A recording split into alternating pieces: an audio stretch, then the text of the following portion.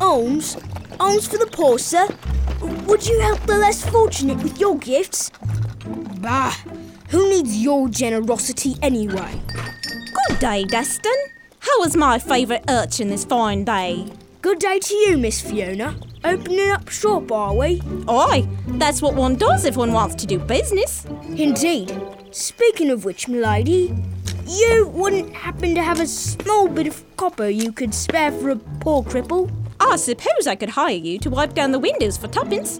Come along now. I'll do my best. It's not easy to wipe windows on crutches, miss. We'll make do.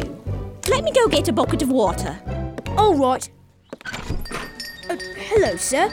How may I help you? I don't have time to waste with you at present. Is your employer here? My what? Your boss. Is your boss here? Did you say something, Destin? Oh, Mr. Artie, I wasn't expecting you. This much is obvious, Miss Fiona. I'm here to collect on your loan. But, sir, we talked about this. I haven't made enough sales this month to cover rent and what I owe you. Your personal business is your own affair, Miss Fiona. My concern is purely financial. I hear tell that the courts are not friendly to those who default on their debts. Oh, we'll pay you back. I promise. I expect to make a good profit for the holidays, and there should be enough to pay you then. The holidays are months away, Miss Fiona. Do you expect me to wait that long while you get your pitiful business together? It's not pitiful. She runs a right good shop if I do say so myself. And what would a worthless scoundrel like yourself know about anything of real value? You have till the end of the day, Fiona. I will be passing by on my way home, and you may pay me then. If not, I'm afraid I will have to get the law involved. That's not fair. Hush, Destin. Mr. Artie is quite generous to give me more time. You will have your money by the end of the day. See that you do. 10 after 5, no later. Thank you, sir. What a lap he was. You're going to show him, aren't you, Miss Fiona? I suppose I'll have to. Are you going to stop with the windows, or shall I find someone else who will? But what will you do?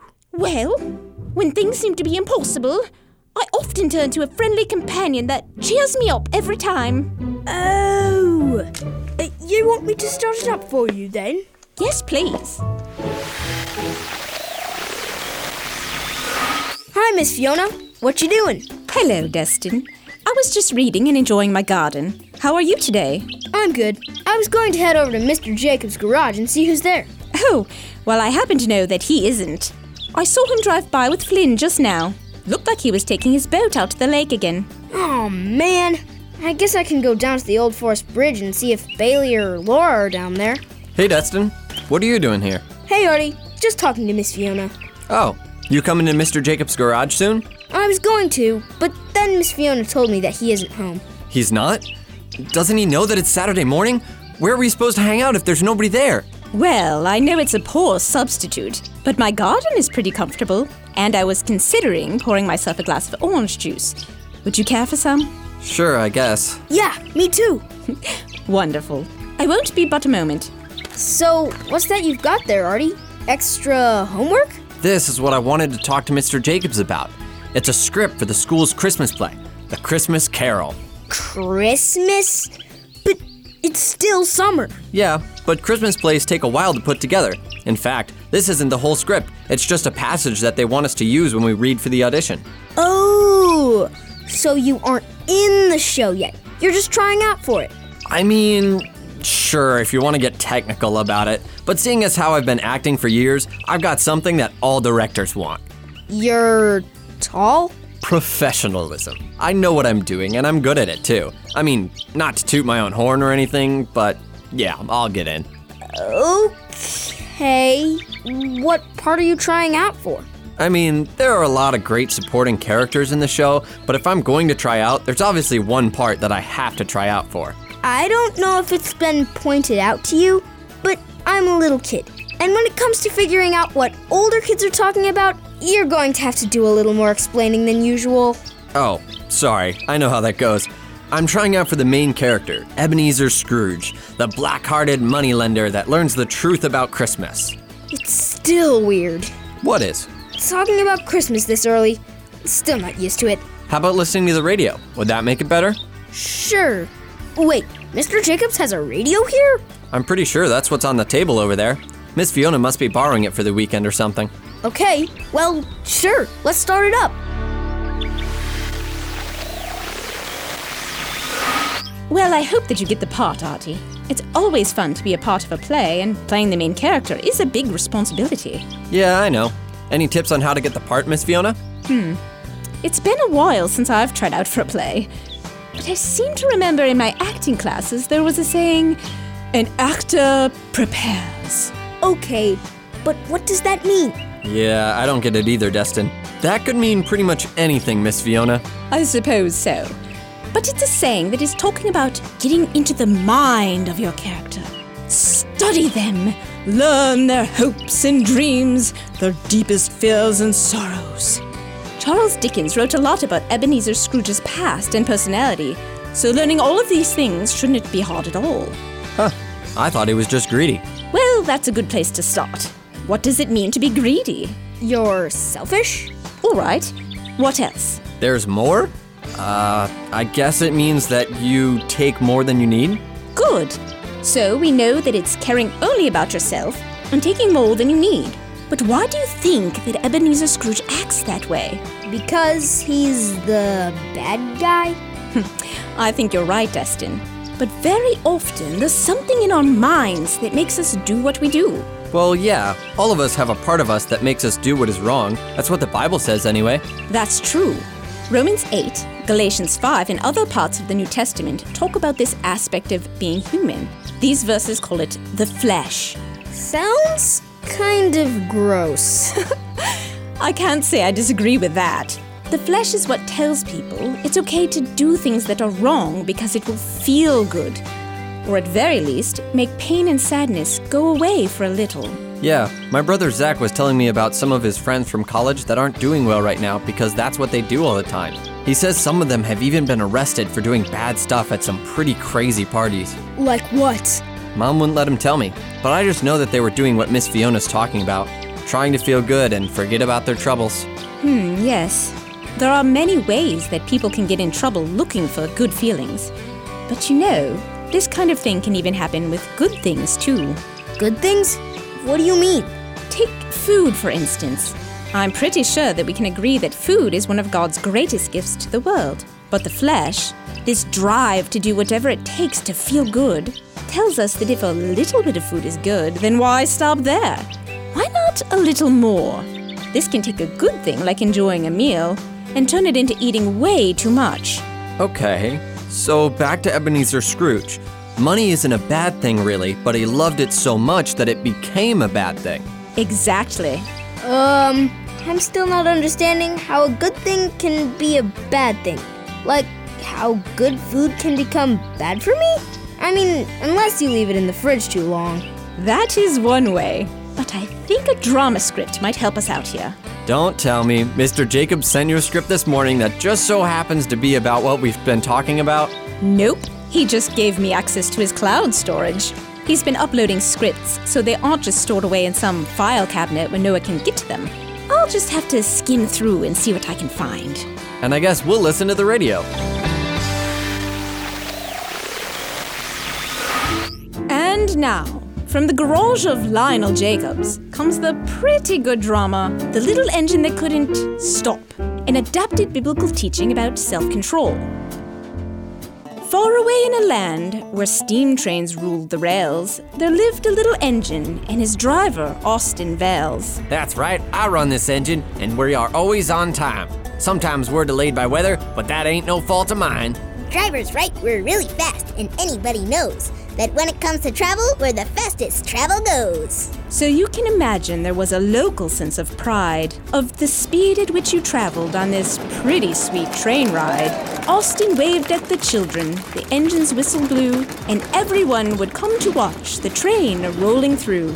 It was one night, the engine thought. It's great I am so fast. If anyone asked to race, I'm sure they'd come in last. I'd chuff and puff and heave and hoe and leave them far behind. And at the end, I'd be dubbed King of Engine Kind.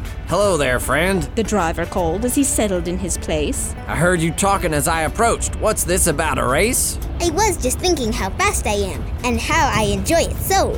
You just pull the handle and toot toot, off I go. The driver cracked a smile and he stoked the fire bright. Well, tell you what, my engine. Let's go as fast as light. They sped around the rail yard collecting all their cars, aided by the moonlight and a million shining stars.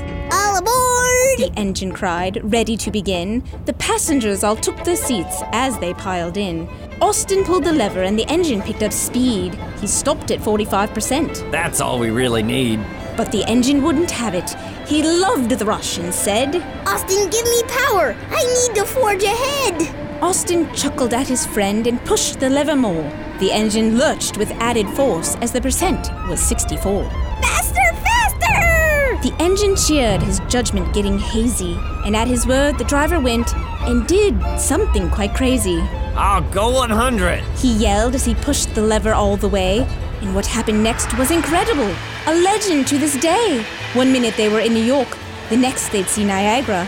Next was Brazil, then the Congo, Australia, and then Siberia, Egypt, Haiti, Belgium, Hong Kong, Argentina, and Wales. This ride was getting way too fast, even for Austin Vales. This is fun and all, my little friend, but shouldn't we slow up soon? I wanted to get there faster, not take a shortcut to the moon. I cannot stop! The engine wailed as they bolted through Ukraine. The passengers were terrified. Let us off this train! But to no avail did they cry, for stopping there was none. In Portugal, Mongolia, Mexico, or Lebanon. But finally, after what seemed like days, the train did slow down. And when it stopped, all on board jumped off and kissed the ground. Everyone was okay, and for this they gave a shout. But the engine would never go again. His parts were all worn out. His brakes were completely melted, as were his wheels and frame. Even if they could fix him, he'd never be the same. The moral is that there are things that are not bad in life. Money, food, exercise, and the love of man and wife. All these things are good, but turn bad if we let them. If we lose all control and do anything to get them. Instead, chase after God, because only He can make you whole. Don't be a slave to earthly things. Instead, have self-control.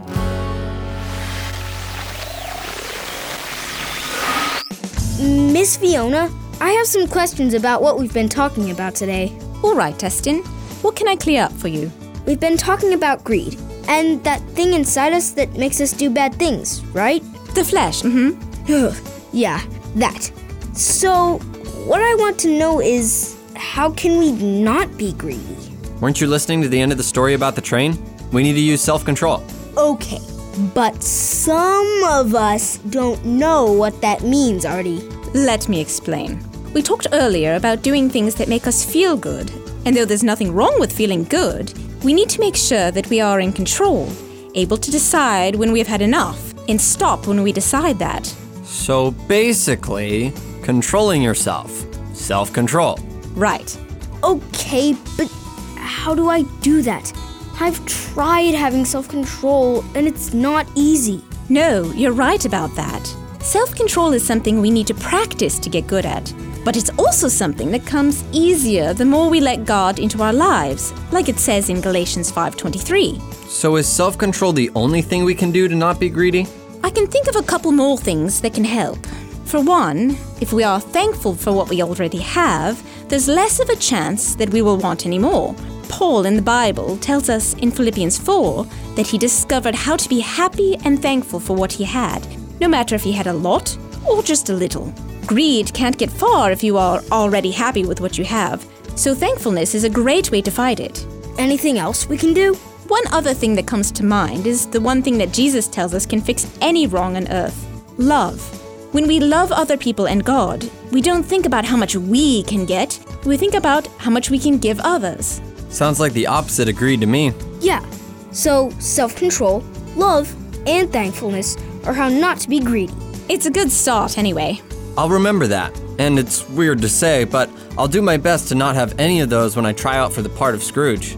As long as it's only acting. Of course. I'd better head over to the school. The auditions should be starting any minute now. See you later.